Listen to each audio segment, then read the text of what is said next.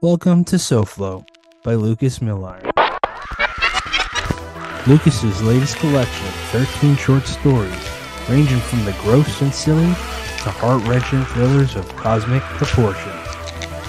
Join Lucas as he takes you beyond the beaches and shows you the dark side of the Sunshine State. Welcome to SoFlo, a collection of weird Florida horror by Lucas Milliron.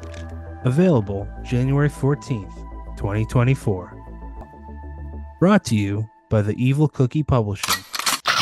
You know, John, I've been trying to tell him that every time we do a show, he needs to send us ice cream, because like a nice little chat. We can have ice cream, we can have a nice friendly convo. I've been here a year and a month and have yet to get any ice cream. I've been here for 4, no ice cream. I don't understand. I offered you some when you came to my house. I don't actually have any though. No, I was going to bring you somewhere. It was an empty promise.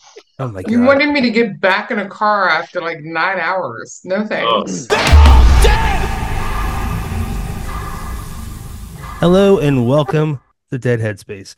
If it's your first time here, please hit the subscribe and like button, all that awesome stuff. If you're returning, welcome back. I'm your host, Patrick R. McDonough, joined always by my friend, Brennan LaFaro. Say hello, Brennan. Hello, everybody. And our other friend, Candace Nola. Say hello, Candace. Hello, Candace. Pretty sure that's the first time you did that. And... Nope, it's not. You lost count. Oh, okay.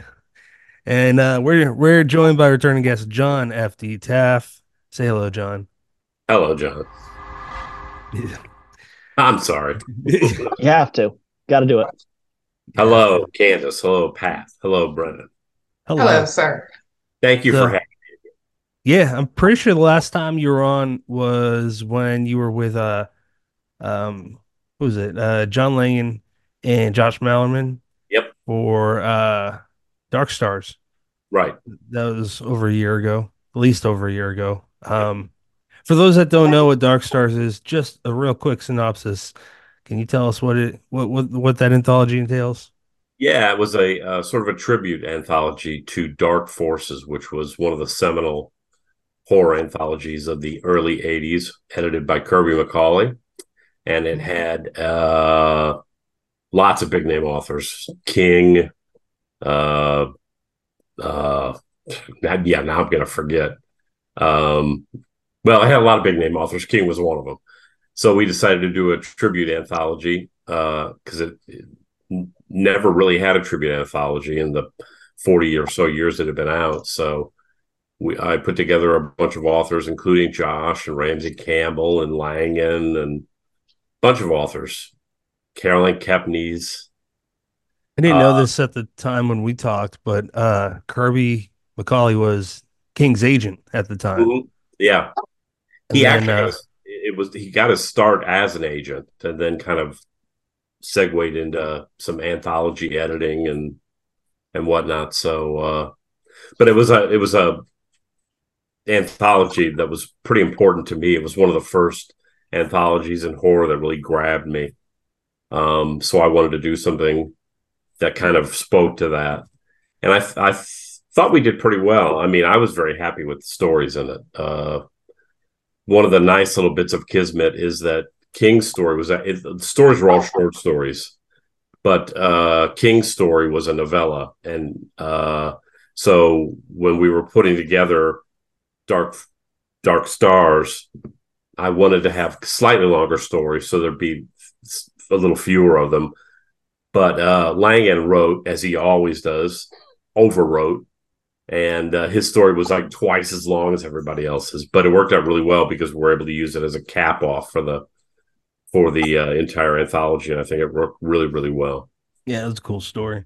He's got a real neat way of telling kind of like a folkloric tale right in his what is it, the Catskills? Yeah, nice little story in a story. What they call a classic two-hander is what they call that. Yeah.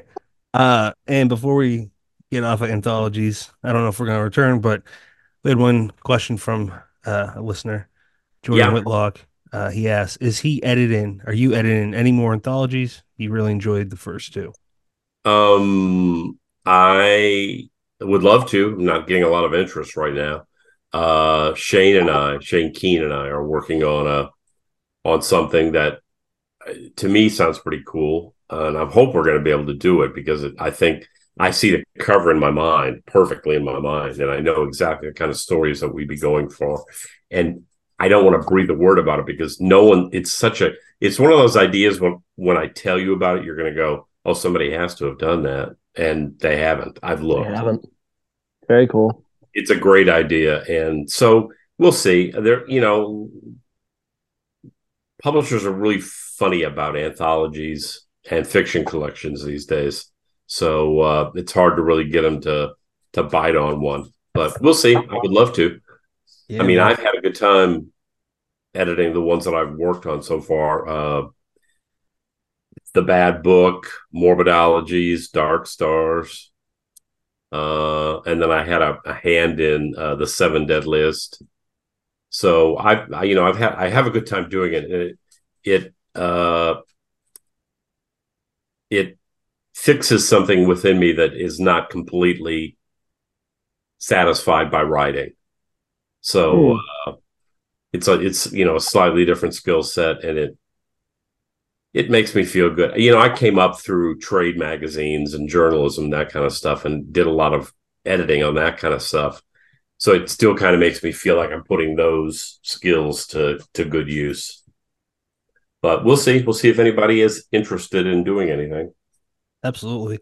And John, I'll cut this if you want me to, but in case someone's listening, the right person's listening, I'll just tease it at this. Me and you talked about, well, we both love Peter Straub. What about a Peter Straub tribute anthology? Yeah, I And have a proposal put together for a Peter Straub tribute anthology that again, I think uh, possibly because of the kind of people I'd be going after to submit stories and the kind of money that I would have to do that. I think it's kind of put the publishers that I've approached it with off a little. But we'll see. I mean, you know as I do with you, Pat, that Peter Straub was he informs everything I write. I mean, he's my go-to writer. The Throat, which is one of his novels in the Blue Rose series of books, is one of my hands down favorite books of all time. I try to go back and read it once a year.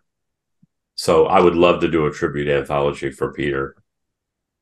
absolutely. I don't think I'm smart enough to even pretend to emulate his work. He's just, Well, neither do I. he's another level. Brennan or Candace, you want to jump in? I do. So, unintelligent question here before we start. Sure. What's the name of the little guy over there? He just walked right into the frame and I'm Oh, just and watching him. real quick for audio listeners, it's a little baby in a cage. It's a demon baby. Wow, it's a little pug and he's adorable. And he I just have two sat down. pugs in They the don't know office. that. They can't see it. That's Muriel.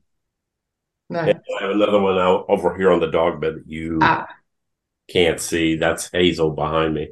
you got two of them. Yeah, well, and then there's another one out with my wife who's blind and deaf. So she's Oh, there on the couch. So love yeah, dogs. our little pugs. Little pugs. All right, so I'm gonna jump right into the story here because wow, okay. Let's start with you telling us a little bit about your 2-minute pitch for the Plastic Space House. Hmm. You know, I 2 minute pit. Wow. Or one. You know, I wanted to do something science fiction-y, but I still wanted to keep it directly in the horror, milieu. But Mm. so I've been reading a lot on consciousness and reality and physics and all that kind of stuff. And I wanted to try to weave this all together into some sort of coherent story. So what if the fears that mankind has traps mankind on this planet because the universe itself, which is conscious, doesn't want that stuff out and about. I'm really bad at these. Me Really too. bad at That's why I make other people do them. exactly. You are smart. There is no reality. It's on the back cover. Yeah. So, Yeah. it's my way of trying to look at reality and consciousness as it pertains to fear. And, fear is not just it's not just an emotion. It can be primarily a negative emotion, even though we all fight in it. And it's an important part of the fiction we tell. In day-to-day life, I think fear in humanity is probably a pretty bad thing, other than, don't touch the stove because it'll burn you. Right. That kind of fear. Right. So I tried to figure out some way to communicate that and then put it in a story that made sense and would be interesting to read. We'll see if I succeeded. I would say you did. Well, thank you. I would say you did. So, okay. So 2-minute pitch. Yeah, I'm sorry. I'm What? really sucky. You're fine. If you're watching this, don't take any notes from me on how to. I'm not very good at it. So that all made it sound like you had a very complex tale to tell, and you did. There was an awful lot woven into there, and there were a lot of layers. Um, what for you was the most complex part of writing the story? I think yeah, let's start with that. Well, for me, it was two things. One was keeping the story, as grounded as you can. A story that's basically about there being no reality, nothing is real, but trying to keep the story grounded so that there's at least a thread that the reader can follow through the story. But the other thing was, if you've read any other stuff of mine, this story is very different from anything else that I've written. And part of that is because I've learned from Josh Malerman, that having weird ideas and following those weird ideas is not necessarily a bad thing. And so I kind of just let myself go on this, which was a hard thing for me to do as a writer. I've never really done that before. So, those are probably the two hardest things, trying to keep some sense of it, but also letting yourself go with an idea. Yeah. So on the opposite end of that, what did you find to be the most enjoyable portion of the story while you were writing it?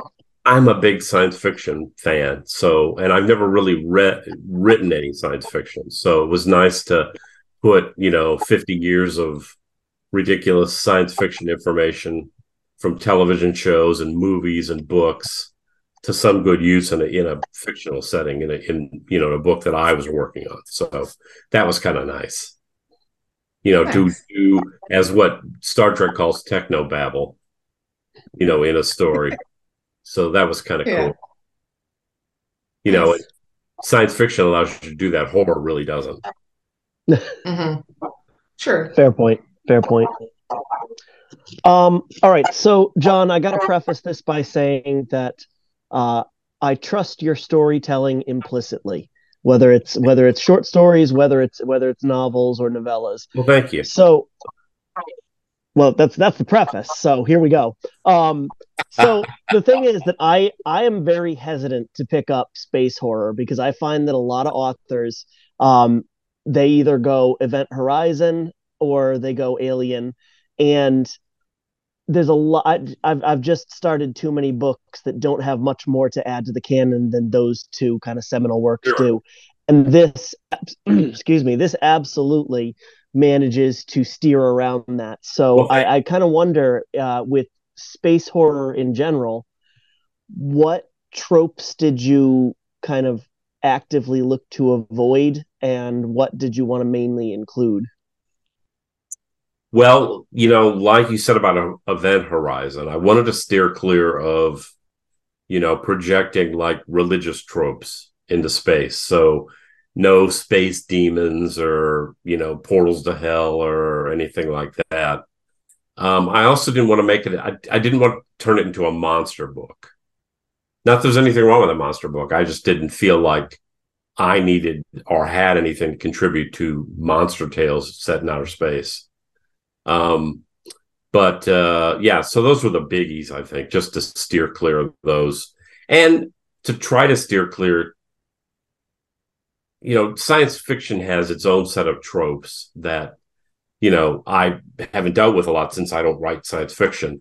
So it was kind of an interesting thing to navigate, steering clear of the science fiction tropes, but also trying to steer clear of the horror tropes too. And still, at the end of the day, having a science fiction book that's also a horror book. So it was a lot to navigate. A lot of very careful ship work there. All right, I want to ask this, and if you don't want to go there, Patrick can cut this, but I do wonder if you'd like to talk about some of the meta aspects of the book. Well, yeah, I mean, I know what you're talking about. Should I just go out and say it? Oh, that's your call, man. Okay, so I injected myself into the book.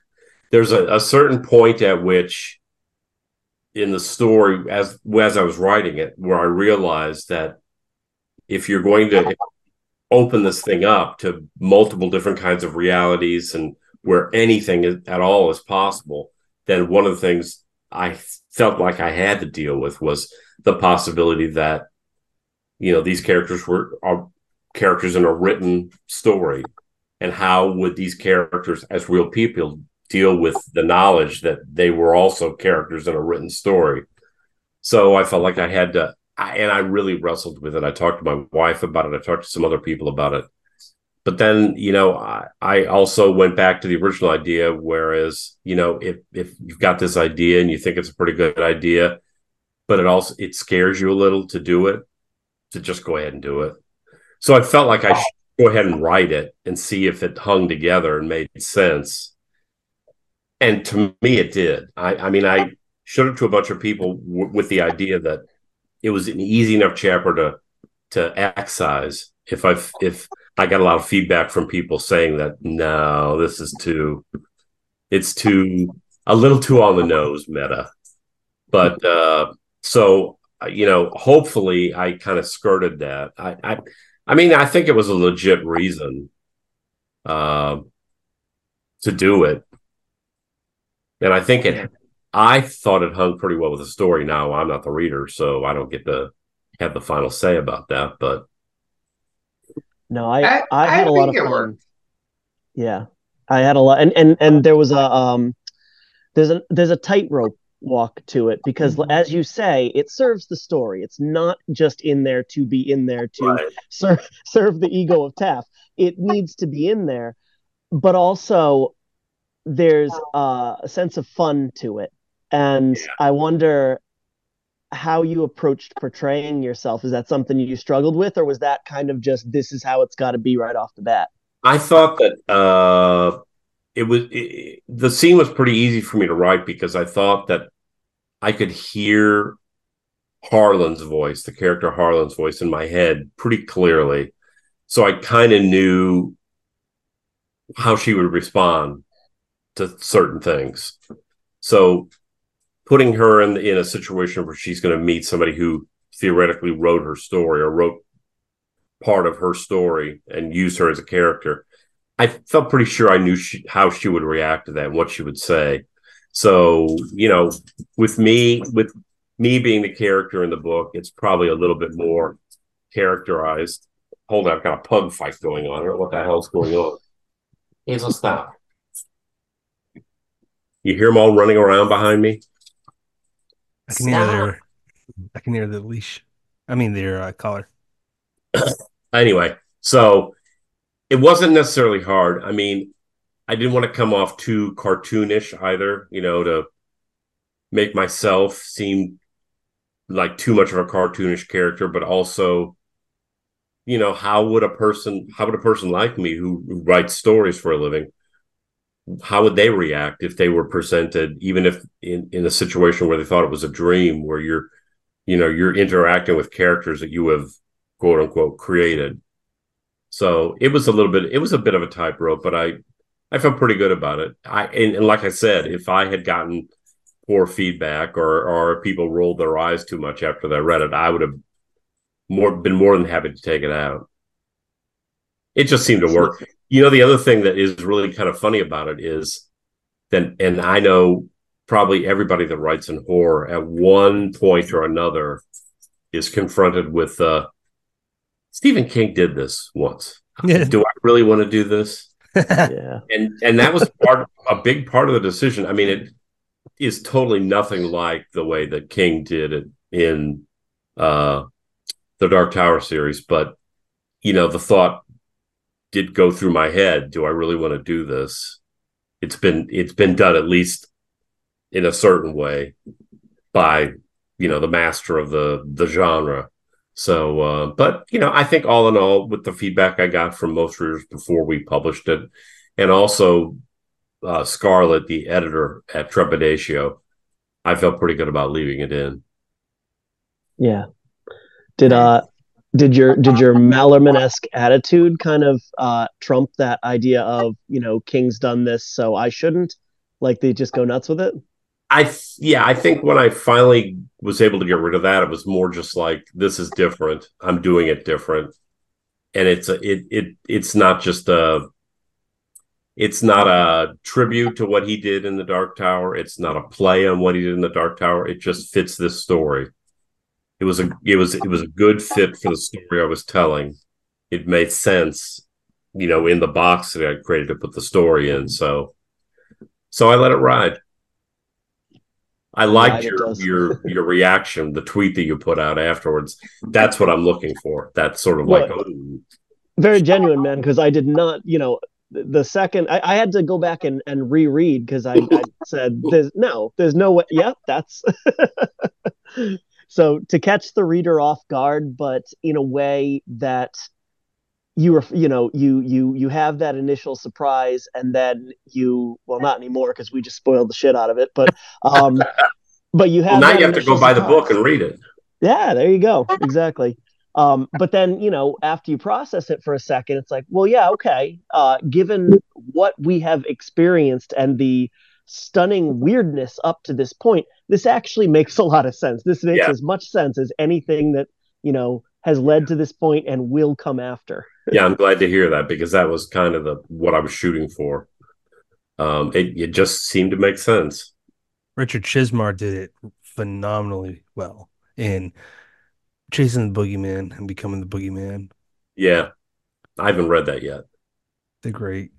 So was there more challenges in writing in a genre that you have been a huge fan of for pretty much your whole life, but well, yeah, I think it was just the mental part of it, trying to, because you obviously you write something, you want there to be an audience at the end of this to read it, and how do I find that audience? How do we find that audience to put this book in front of them to get them to read it, and how do I make it enough horror within the science fiction to not put off the horror audience that I've spent 30 years of my life trying to build for myself. So I think that there was a lot of wrestling with that, so that it would not become too much this or too much that.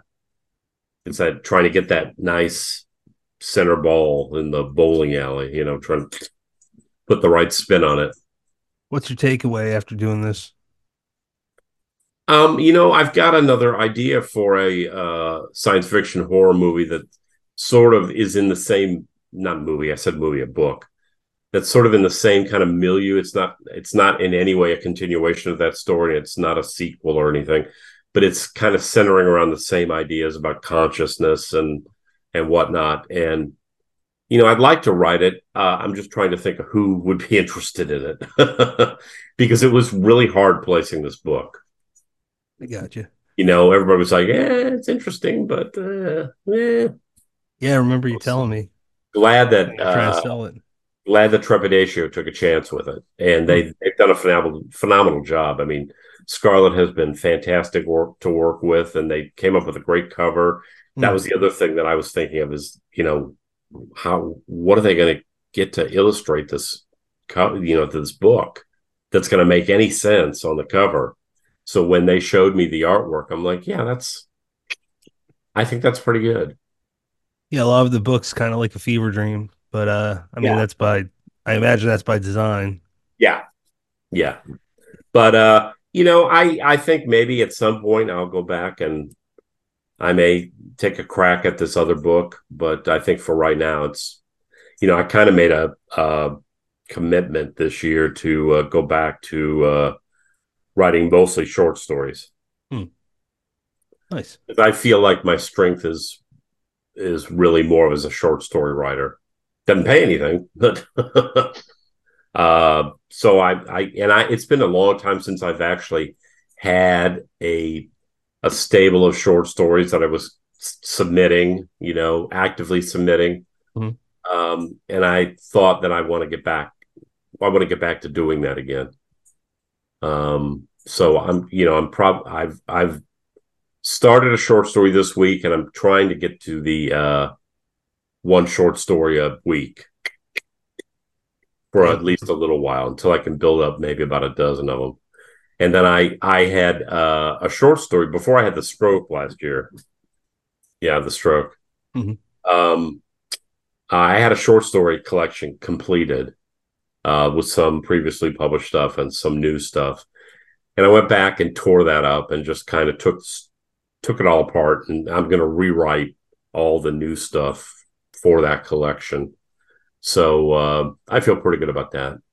Nice. Well, we'll see about novels. I mean, I was working on a ghost story, a haunted house book that I just didn't seem to get too much into. It wasn't really grabbing me. So, and I think that's always a good sign to, as good as I thought the idea was, to just put it aside for a while and work on some other things and see if I can come up with a different angle, a different approach, different idea that I can wed to it and sort of spark something within me to finish that. But short stories for a while, I think. Short fiction, short stories, novellas, that kind of thing. Do you guys have any more questions about Plastic Space House? No. Okay. I would like to hear you talk about the anthology that you and Shane Douglas Keene just came out with. Morbidologies. Yeah, that was Shane and I have known each other for a long time, and Shane was one of probably the earliest supporters of my stuff. And when he moved into this direction where he was starting to write poetry and get more involved in horror as a genre, he kind of approached me with this idea that he had, and I was looking to do something to follow up Dark Stars, and I liked the kind of the elevator pitch that Shane gave me, which is that people having obsessive stuff about whatever it is in their life, obsessive stuff that borders on horror. So he had slung a few author names past me, and I slung a few past him. So we, like we do when you start an anthology, you just start, we put together a pitch sheet, and then we just put together a list of authors that we'd like to work with, and we just start approaching them with it. Just, would you be interested? Do you have the time?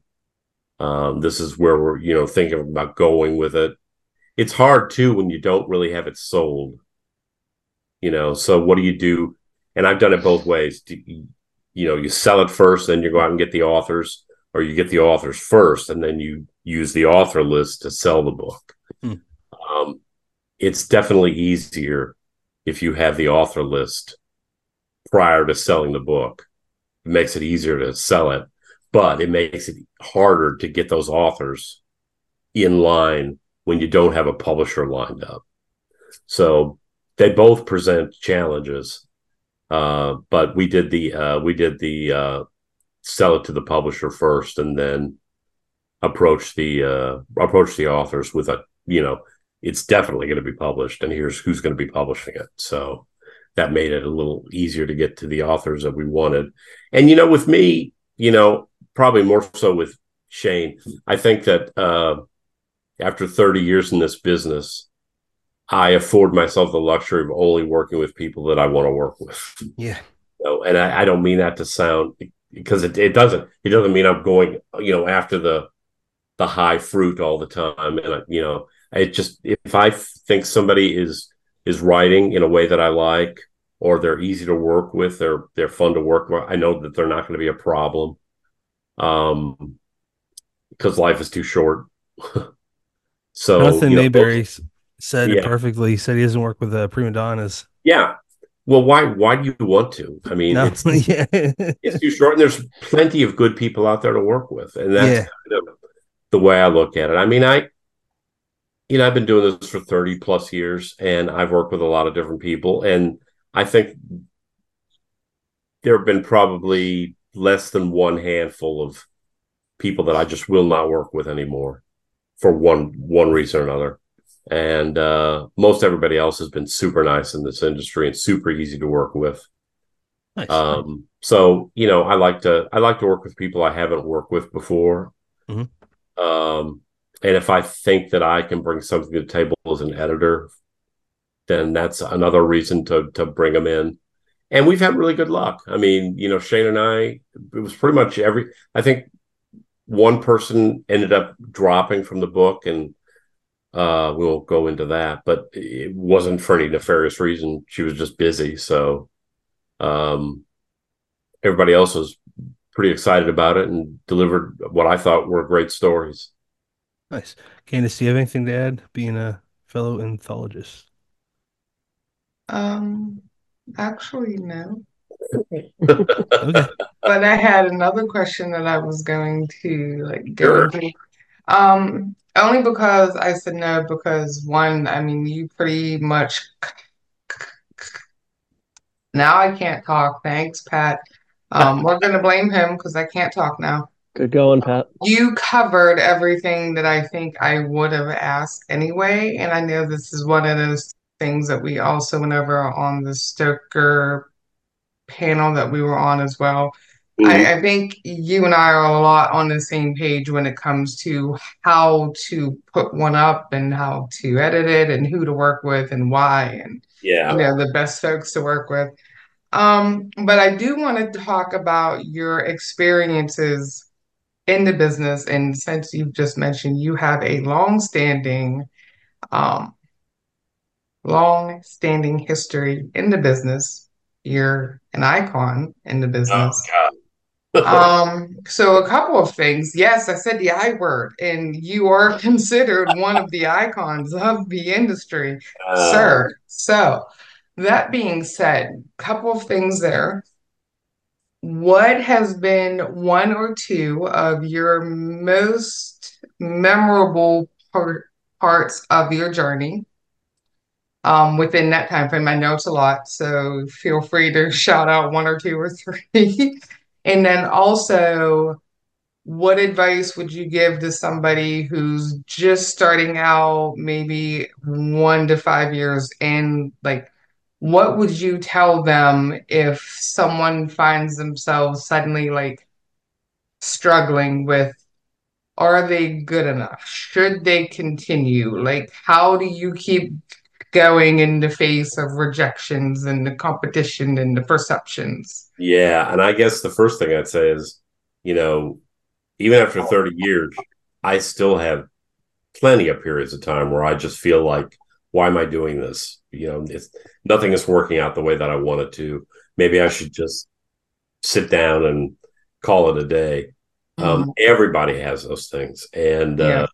you just got to find a way to work yourself around it. And I know it's hard, but I came through last year with kind of a period myself, where even after 30 years, I'm thinking to myself, wow, do I really want to do this anymore? Things are changing, and I don't feel I can get my stuff out the way that I want it to. But you have to make a decision, I think, at some point about why you're doing this. And I know that early on in writing, probably about 15 years ago, 15, 20 years ago, I did stop. I threw up my hands. This isn't working. I got better used to spend with all this time that I was spending away from my family. And I stopped writing for 7 years, and it was the worst period of my life. I took a mental health hit because of it. It was just awful. And so when I got back into writing, I made a promise that I would not stop again. I've had to make, you have to make do with the fact that, okay, you're probably not going to be $1 million author, and that's got to be okay, because for me, the writing itself is what I'm in it for.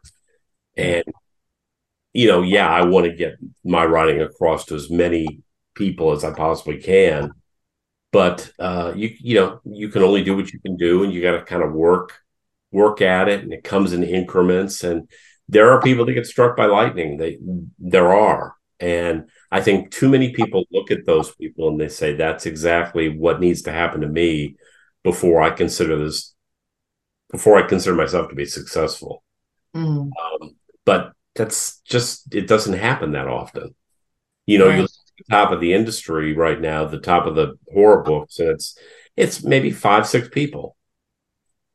Yeah. And that's kind of the way it's always been. And it's not, I don't think there's anything defeatist in that. And I don't think there's anything sour grapes in that. It's just the way it is. But I have had to sit down and figure out why it is that I want to write, and then be comfortable with that reason. And so that's kind of the biggest piece of advice I would give to anybody, is just, hang in there. And, if you've got a support group of some kind, whether that's your family or other writers or friends or whatever that is, lean on them when you go through these kind of times. And, it's important to have people around you. I mean, it's nice to have your mom if she reads your stuff and says that's great, but it's nice to have some people around you who will read your stuff and give you honest critiques.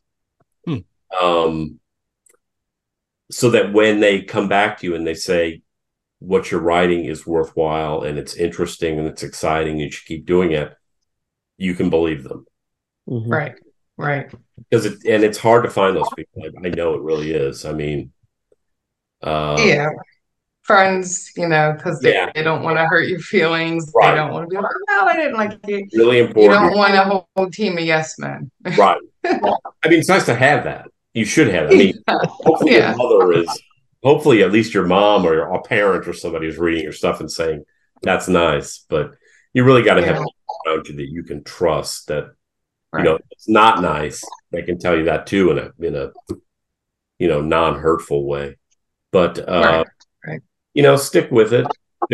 Read a lot, and read a lot outside your genre, so that you kind of have more of a breadth of information that you can draw on. I know that I come up with some of my best ideas when I'm not reading horror, when I'm reading something else that's horror, doesn't have any kind of ties to horror. It'll give me an idea that I can turn into a horror idea.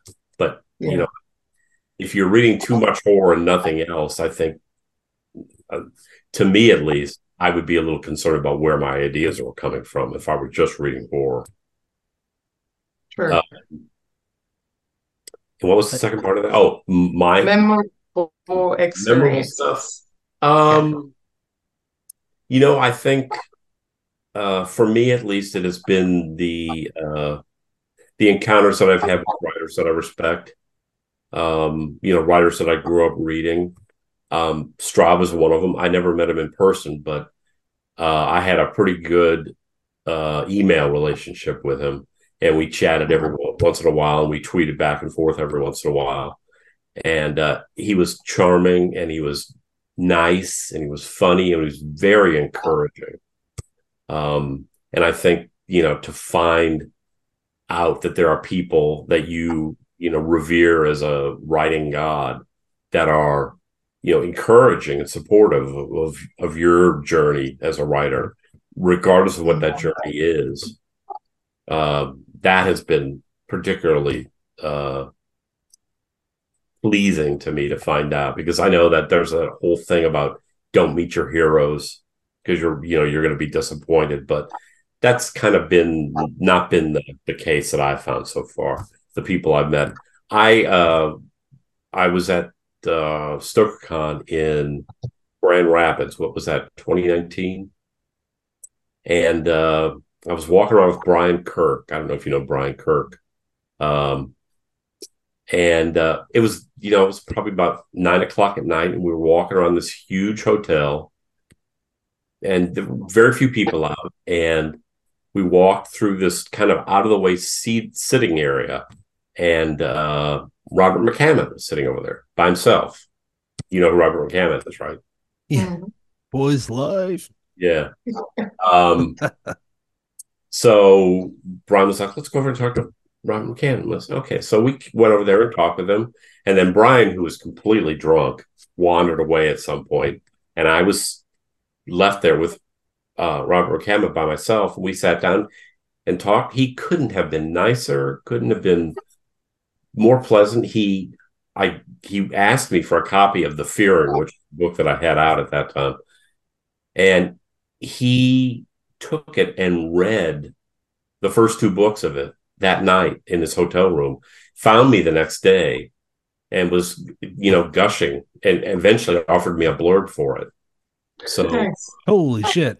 When it's that kind of a thing, these kind of unexpected encounters that you would have with somebody whose writing you would really admire, and they're not an asshole, and over and above the fact they're just not an asshole, they're very encouraging, and they're very supportive, and they're very friendly. That to me has kind of been my experience with almost everyone in horror. Like I said, there's only been a couple people in 30 years that I just, flat I would not work with anymore. Yeah. I've had, lots of near misses along the way with different books that I had over the years. That kind of kept me going, but that's kind of been the big thing, is just meeting people that you really admire and finding out that they're, humans just like you, and they're nice people. And, and I hope, that's one of the things. I mean, I hope that when I go to shows, or when I am on social networks, or, anything like that, that I make myself accessible, and I'm friendly and accommodating, and, because that's the way that I wanted those people to be when I met them. And I want to be that way for whoever thinks it's a big charge to meet me. You have been. Icon that I am. You have been. Yeah. With me. I told you. Thank you. I appreciate it. Yeah. It's important. Candace is someone I look up to too, whether she was a friend or not, whether you were a friend or not, John. I think you guys are great writers, great anthologists. So, well, look up to me yet. I'm a rookie. It's important to be friendly and encouraging and supportive of people. Yeah, unless they bite you or something. Or in that case, Yeah, exactly. Bite back. Most everybody, it's the weird thing. I think that the weird thing about horror is that people think of the horror, people outside of the horror genre think of the horror genre. They think, what a bunch of weirdos. They're probably weird and off-putting and not very friendly. Smell bad. And yeah, all that stuff. Yeah. Color black all the time. There's not, nothing could be further from the case, I don't think. Yeah. In my experience. You know what I found in just people that I have met in my few short years out here, that perception is 100% true. But I've also found that now I'm on the inside of that, and I have met so many different authors and everything. I think we're some of the nicest folks out there, and the most encouraging and supportive is the key word. Right.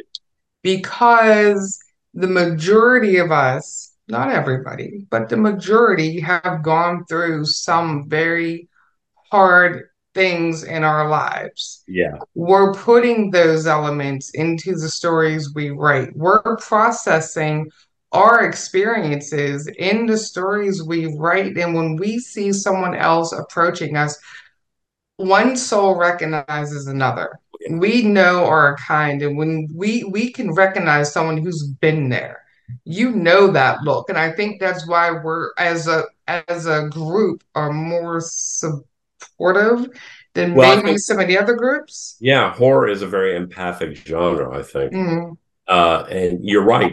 Most horror writers are writing at least some portion of what they're writing is based on personal experience, yeah, grief, yeah, sorrow, that kind of stuff. Whereas if you're writing science fiction, you're not writing that from I've been in a spacecraft and jetting around the universe. Uh, right.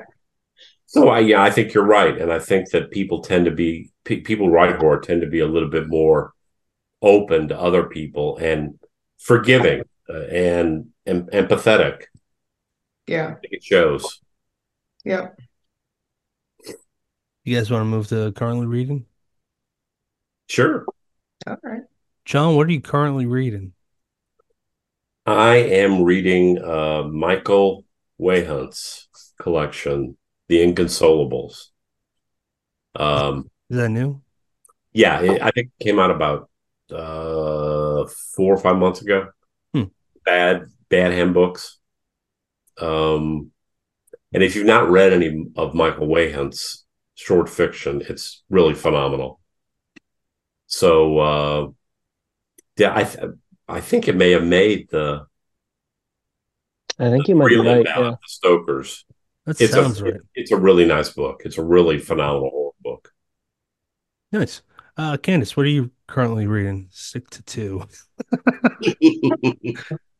What? What? Because you're usually reading like 20 different things. Oh, what am I He's reading? giving you I'm commands. currently reading one I of do 19 it. books, since you want to tell all my secrets right now.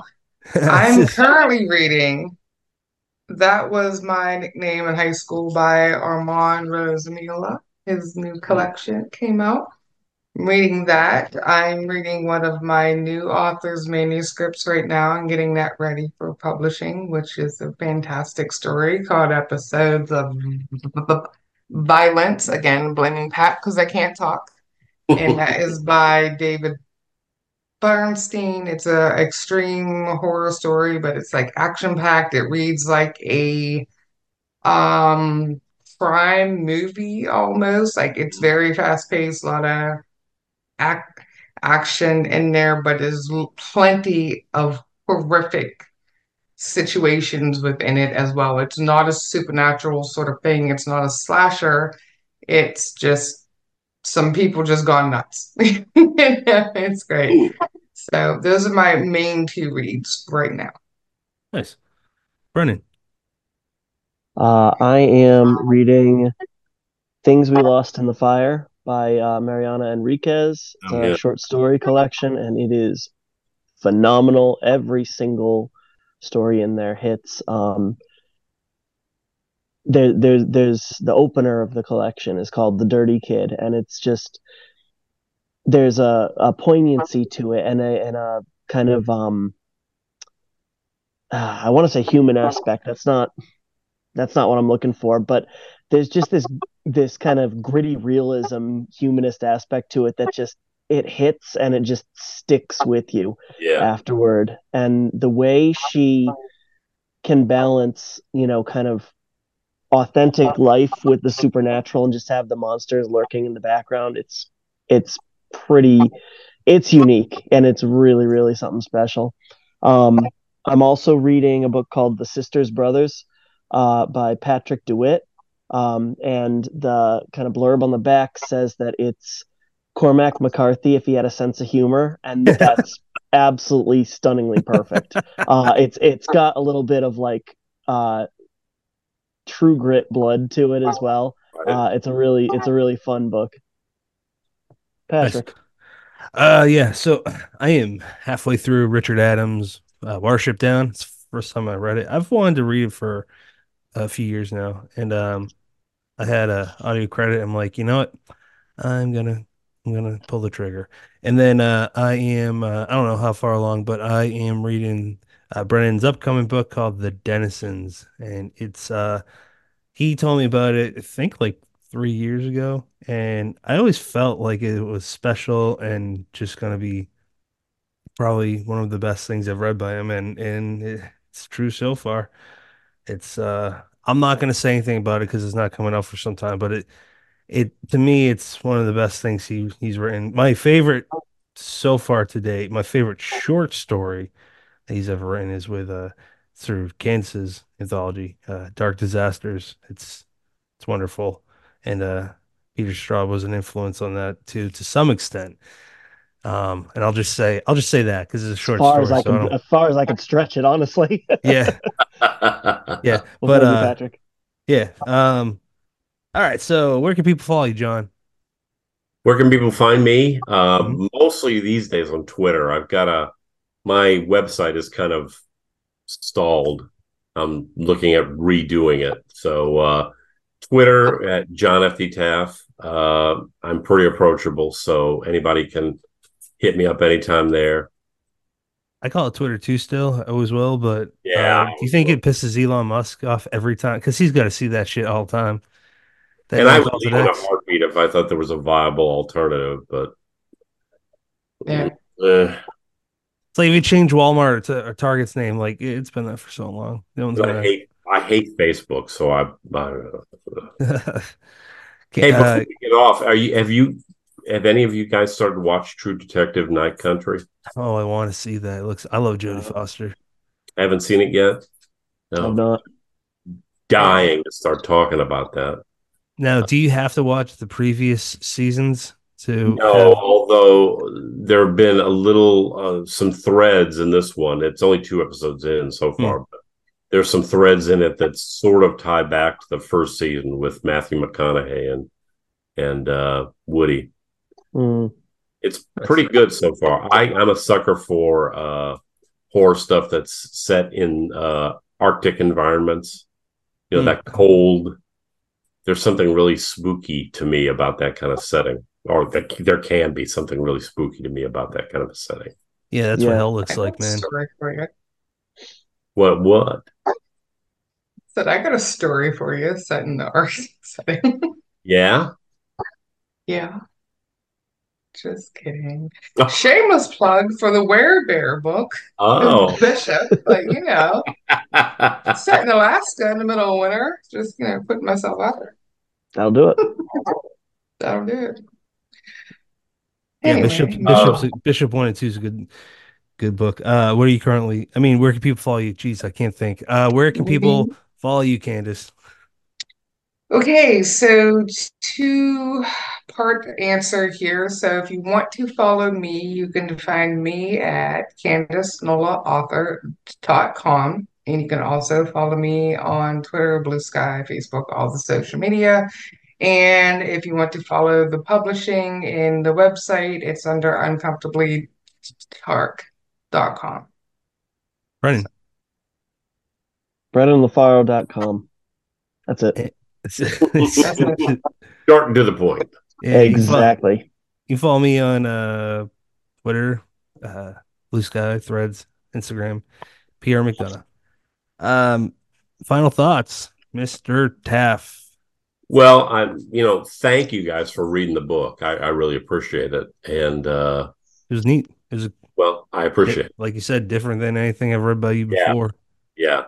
So hopefully this will draw up a little traffic over to Amazon or wherever people get their books, and because I'm over and above my just need as an author to have people read it, I'm really interested to hear what people think about it Hmm. and what it makes them think about when they read it. So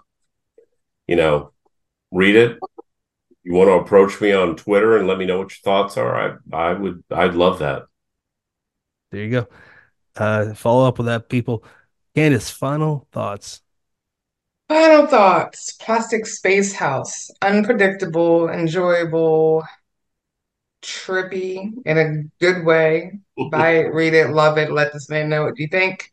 Thank you, sir, for your time, for your Thank you. words, for your wisdom, and just for hanging out with us this Well, evening. So I love hanging out with you guys and talking. It's been a blast. good. Brennan, And hopefully I'll be able to see all of you at an upcoming event sometime. that'd be great. I'm At sure. some point.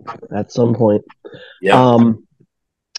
So I'd throw out that if you are a science fiction horror / space horror fan, definitely make room for this because it adds new stuff to the canon. It goes it goes past the furthest reaches of space.